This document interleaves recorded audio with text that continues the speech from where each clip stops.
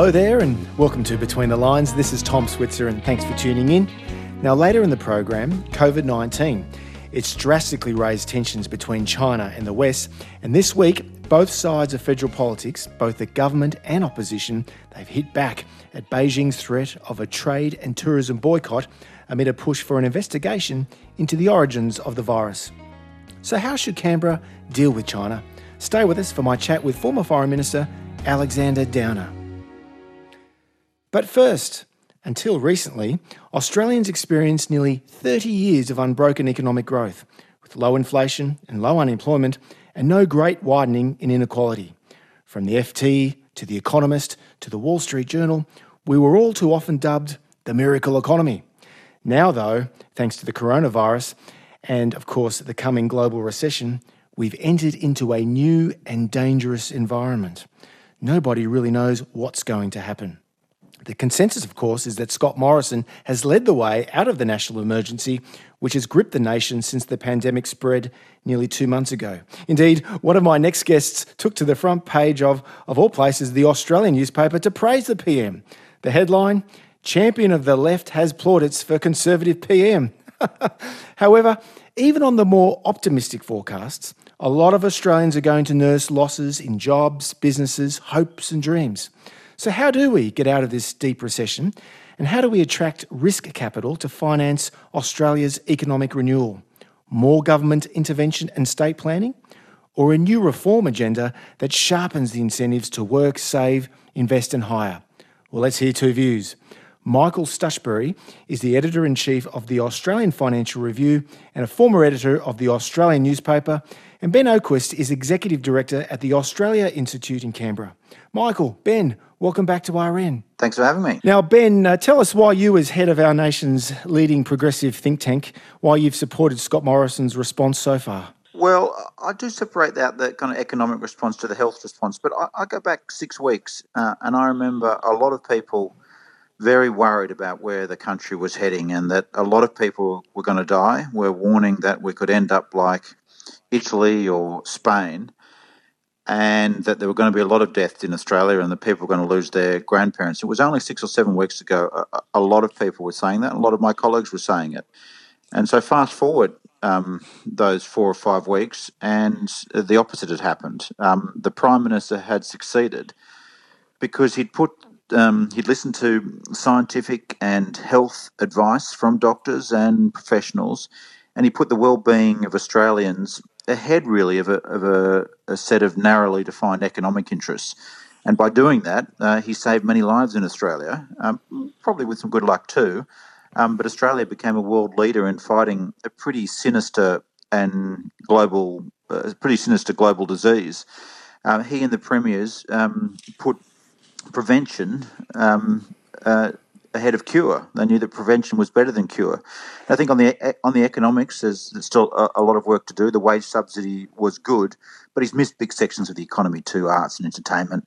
And the reality is we're not going to snap back. So I think the economic debate has got a long way to go. But on the health front, the Prime Minister succeeded with the state premiers, and it was worth reflecting upon that. Well, Jonathan Freedland in the UK Guardian quipped, quote, "Just as there are no atheists on a sinking ship, there are no free marketeers during a pandemic." Michael Stuchbury, you're a leading free marketeer. You're editor of our nation's leading business publication. Now, you've supported the federal government's various stimulus packages.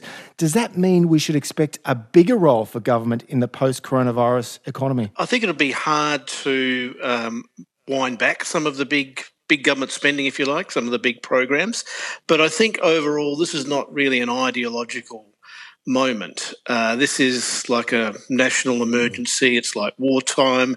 It's like if the Martians had landed or a meteorite strike or some big national emergency. And when it's like the picture theatre is on fire, you just got to put the thing out, and you might cause a bit of damage, but you've got to put the fire out. So I think it's really not an ideological thing. I don't think in economic terms the Morrison government was particularly ideological in any case. It's not as if were doing some big austerity program. They basically put up the white flag to a lot of the big Labor spending monuments from the mining and resources boom. And I think when you have something like this, a massive supply side shock in terms of a health threat and a pandemic where if you don't do something, if you don't stop the economy, then if you don't stop people going to work or getting close together, and you're going to have a massive health crisis. You've got to do that, and then you've got to do whatever you can to hold the thing together over the number of months it'll take to deal with your health crisis and just hold the basic infrastructure of the economy together. And, in times like this, you do have to do sort of whatever it takes. So there's no ideological validation from the radical, albeit temporary, measures designed to save lives. This is not a crisis of capitalism, according to Michael Stutchbury. This is a liquidity crisis that's caused by the decision of these governments to shut down most Australian commerce to stop the spread of the virus. Ben Oquist, how would you respond to the argument that in the post-coronavirus stage, we don't need to revive the power of government? I think there's a couple of things. I think there'll be an increased public appetite for a stronger role for government. Pretty much all my adult life, the governments have been run down. We've been told that governments aren't good. We need less government, and that the private sector will fix our problems. And I guess this crisis has told us the opposite is true. That we couldn't produce enough face masks and ventilators without government support and action, and we needed government to rescue people's jobs or at least livelihoods through an increase in Job Seeker and then the JobKeeper program. So I think it's going to be an increased appetite for a stronger role for government, and I don't think that the economy is going to snap back fast. And when we've probably seen 20% of the economy close down, most people are thinking of a 10% loss to GDP. And even if growth comes back a bit, that's a big loss of GDP that won't come back anytime quick. And that's not to say that socialism is going to take hold and that governments are going to be running petrol stations or car repair shops.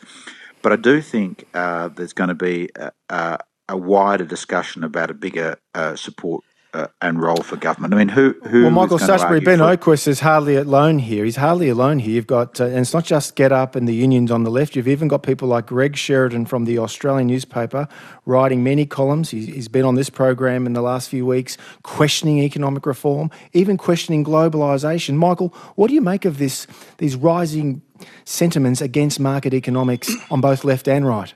Yeah, as you say, it does come from the left and the right. We've just seen before this crisis hit, and it is, I think it is one of the most extraordinary things any of us have ever seen. You saw basically repudiation of big government, as you might think, on the left, the repudiation of Corbyn in the UK, Bernie Sanders in the US, and Bill Shorten in Australia. So I don't think there's that underlying mood to go back to a big government role. I think it might be hard to, once you give out a whole lot of stuff to people, various payments, it's sort of human nature that it's political economy of that is it's hard to withdraw it. But I think the big imperative will be that we will have an economy that has been through a massive shock. We're not quite sure how well it will come back. I don't think anyone really knows how many, whether people want to go on holiday straight away or eat out and that'll get the economy back. Presumably it's a big shock and it won't be all that easy, but the real imperative will be we've got to get the economy growing again. We've got to get growth so we can pay down the increased debt. You're going to have to really sharpen incentives. And I think Australians sort of know that. They're not going to be against globalisation. There's a very high level of support for globalisation in Australia. Sure, we're going to have to produce, maybe a bit more of medical supplies and equipment to have a little bit more in supply and so forth. But the overwhelming imperative will be to sharpen incentives to get economic growth back. And even before the crisis, we needed to do that. Productivity was weak. We'd been through a couple of decades really resting on the laurels of the resources boom. And this has brought it home to roost now that we're going to have to sharpen incentives and get growth going, not just sort of suffocate it with bigger government and higher taxes. My guests are Michael Stutchbury from the Financial Review and Ben Oquist from the Australia Institute. Ben, following on from Michael, this is a crisis, and many people say that a crisis is an ideal time to put in place a big bang economic reform agenda. There is historical precedent.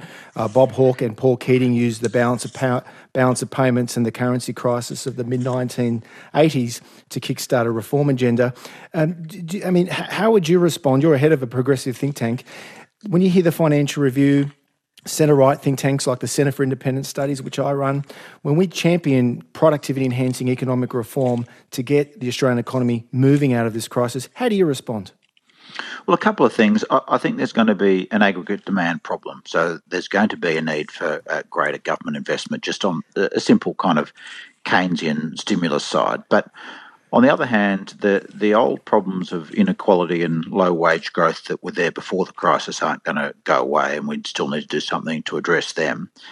But the need for and Michael touched on this, we've relied too much on the mining industry, the need for a more diversified, resilient, modern economy with a stronger, fairer revenue tax base that tackles the big challenges of climate change or rampant unregulated big tech or inequality remain. And that's going to take some more government involvement. Now, that doesn't mean the government runs every business, but the idea that it's just business-led and there won't be a role for government in shaping that new, modern, more resilient economy that maybe looks to a stronger manufacturing base that we've let go means a more activist government. And I think there's going to be a hankering in the public for that.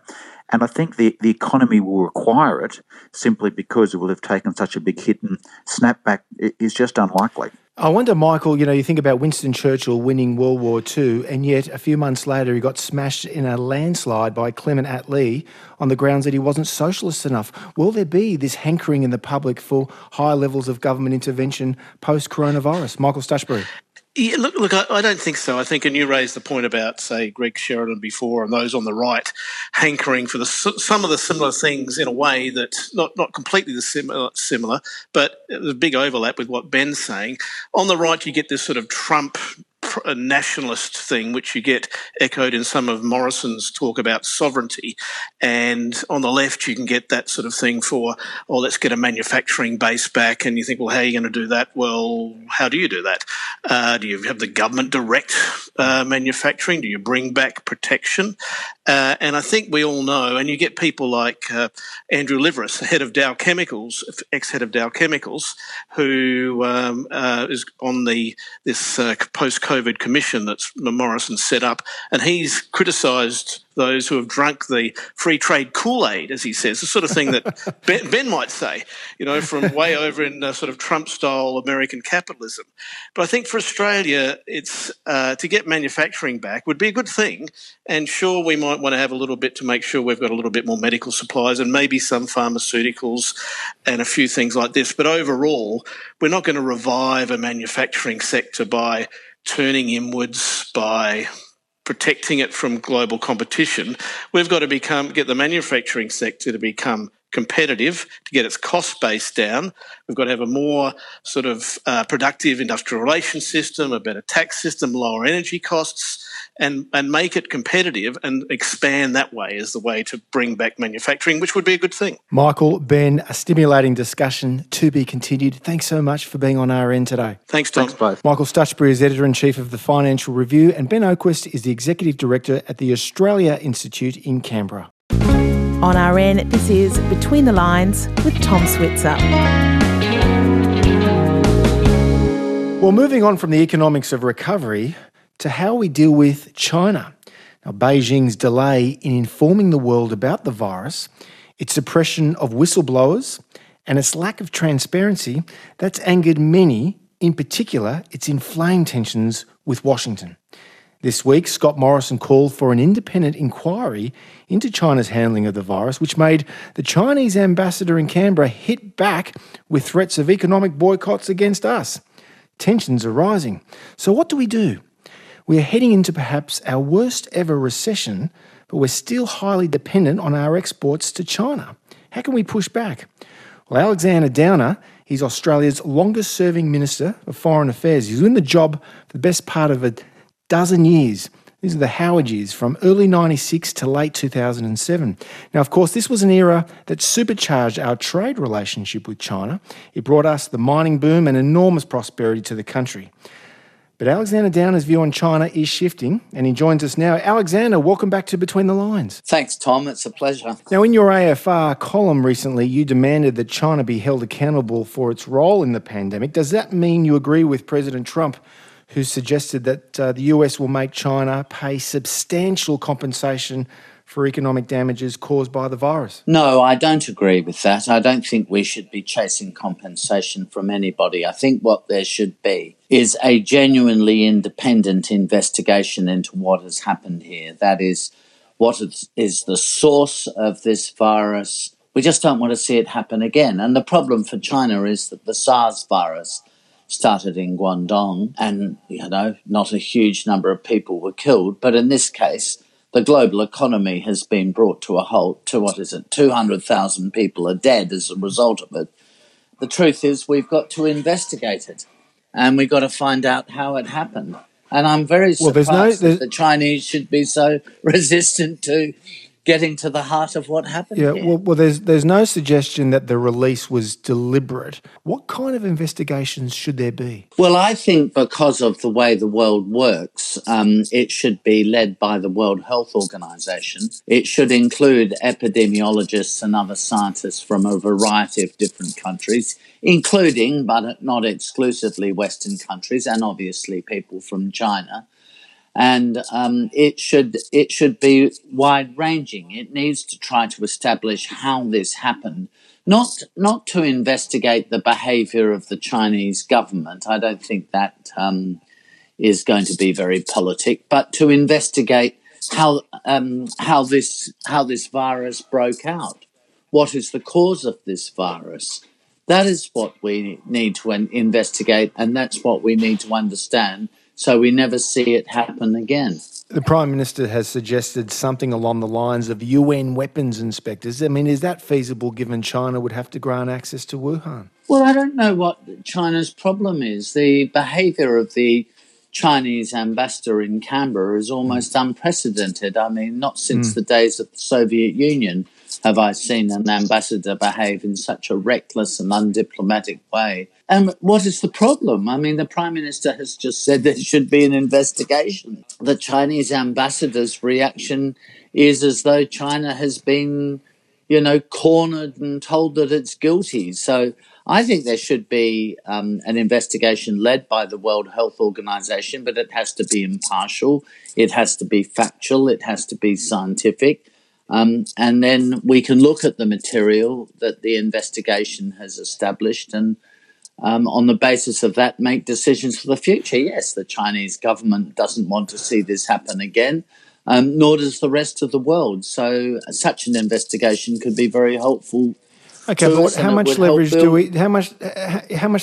we have, though? I mean, the Chinese ambassador, you mentioned him. He's threatened a consumer boycott of our products like beef, wine, even university courses. Now, at a time when we're heading into our worst ever recession, we've got a third of our exports still going to China.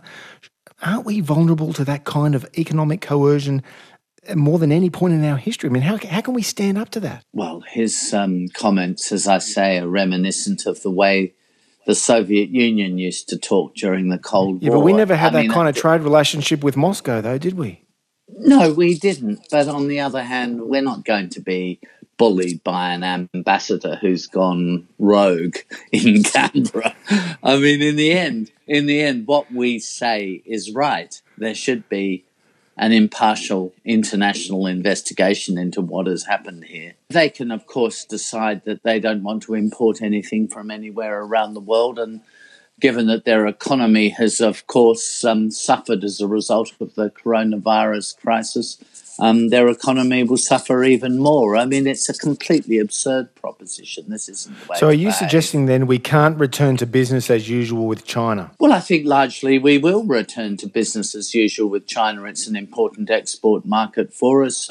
I'm happy to see Chinese students studying in Australia. I have no problems with any of that. And it's in China's interest that they import the raw materials that drive the Chinese economy from Australia. Of course, they can decide they don't want to import them from Australia. Where else are they going to get them from, and at what price? It's not as though China has all that many choices. So I think largely things will return to as they were. My guest is Alexander Downer, Australia's longest-serving foreign minister from early 96 to late 2007. Alexander, the Health Minister, Greg Hunt, one of your former staffers, he held a press conference this week with mining magnate Andrew Forrest, announcing the distribution of some PPE gear that Twiggy had secured from Beijing. And then the press conference was hijacked by a Chinese official who started praising China's response. You can't make this stuff up. What do you make of all that? This is the practice of Chinese officials. I was at a conference in London recently when we were talking about China, and there was an official from the Chinese embassy there who stood up at the end and tried to take over the whole meeting till eventually the chairman of the meeting decided to close it down. Look, they've got to work with the rest of the world, not work against the rest of the world. Yes, they are richer. They are more powerful than they have been, and than they have, well, not relatively speaking, but in absolute terms, than they have ever been before. But this is no excuse to get the rest of the world offside. They should be working with the West, working with them on the science and the epidemiology, not getting into some sort of 1950s, 1960s Soviet-style rhetoric and anti-Western behaviour. It's terribly damaging to China. In the end, it will not work for them.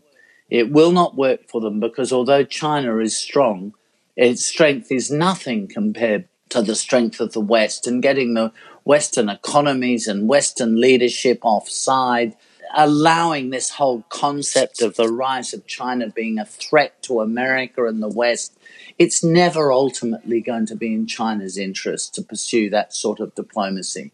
And they've started to do that over the last few years, and I very much regret it. My guest is Alexander Downer. Alexander, let's talk a bit about the evolution of your thinking on China, because after you left political life, you joined the board of the Chinese telecommunications giant Huawei. This was in Australia in 2011. You blasted the Gillard government when they banned Huawei from the NBN rollout. This would have been late 2011, which they followed intelligence reports on Huawei's possible connection to Chinese cyber attacks against Australia. Now, at the time, you said those accusations were, quote, completely absurd and a result of paranoia and xenophobia. With the benefit of hindsight, do you regret those comments? No, I don't. I think the early decisions in relation to Huawei were wrong. I mean, I of course didn't know everything that went on within Huawei and couldn't possibly have known the details of their relationship with the government in Beijing. But my observations were that it was pretty much a commercial operation, Huawei. It wasn't anything other than a commercial operation. When I was on the Australian board of Huawei, 70% of Huawei's business was outside of China. So they couldn't afford to be seen outside of China as just an arm of Chinese intelligence. And they would, of course, never get any work in Australia if that was the reality of their role. However, I don't think Huawei, by the way, has changed, but I think China has changed. I think the China that the Howard government dealt with, the Jiang Zemin and Hu Jintao, was a very different China from the China we're dealing with now with Xi Jinping. And I just don't see a lot of analysis of this, but I think China has become much more assertive, much more aggressive, and is positioning itself in juxtaposition to the West, which wasn't something that Jiang Zemin and Hu Jintao promoted as an aspect of Chinese foreign policy. I think that is the huge difference.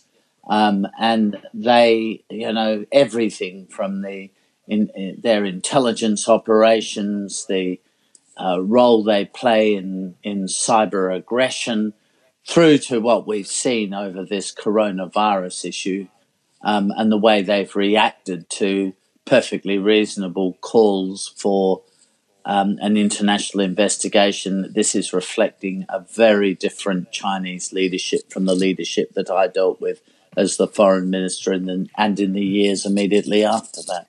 As Graham Allison, the American academic at Harvard, would point out, through his Thucydides book trap. on the Thucydides trap, where you have a rising power and you have status quo powers, in particular the United States, but its key allies as well, the UK, and France, Germany, and Australia, Korea, Japan. These relationships have to work reasonably harmoniously. And they have done, really. I think a succession of American presidents has handled the Chinese relationship pretty well. President Clinton, President Bush, President Obama, they all did a pretty good job. President Trump, not too bad either in managing the China relationship. But I think the problem is that China has changed. China has become a great deal more aggressive. If you just take the South China Sea, commitments were made by Xi Jinping not to militarize the reefs in the South China Sea, and they have militarized them. He said they wouldn't, and they have. And they've been extremely aggressive towards the Philippines, Vietnam, Indonesia, in the South China Sea. On this program over the last few years, Alexander, we've had people like Stephen Fitzgerald, our first ambassador to Communist China, Jeff Raby, among others, and they'll say that what China's doing in the South China Sea is just what all rising great powers do, that as their power increases, their definition of their national interests grows. And just as America did the same thing in Latin America, so China's doing in the South China Sea. What's the big difference? If they think because they're a rising power, they can throw their weight around more without coming into conflict with other countries, they need to rethink their strategy and rethink it more carefully. Certainly, we should give China greater space. I don't mean physical space, but diplomatic space than was the case in the past. We should certainly do that because of its economic and political significance in the world today. But that doesn't mean that China should arrogantly disregard the views of other countries, and in particular those powerful countries in its own neighbourhood. Because arrogantly to disregard the views of those countries will, in the end, encourage tensions with those countries. And that will be in nobody's interest. So my greatest worry about China has been in the last 4 or 5 years, the increase in Chinese aggression and disregard for the sensitivities of other countries as its power rises. I think it's quite a concern. Alexander, we can keep going. It's time to wrap it up. Thanks so much for being on RN again. It's always a pleasure, Tom. Alexander Downer. He's Australia's longest-serving Foreign Minister and our former High Commissioner to the UK. Well, that's it for the program this week, and thanks for tuning in. And remember, you can head to the Between the Lines website to listen to past programs. And as always, you can listen to the ABC Listen app. This is Tom Switzer. Hope you can tune in next time on Between the Lines.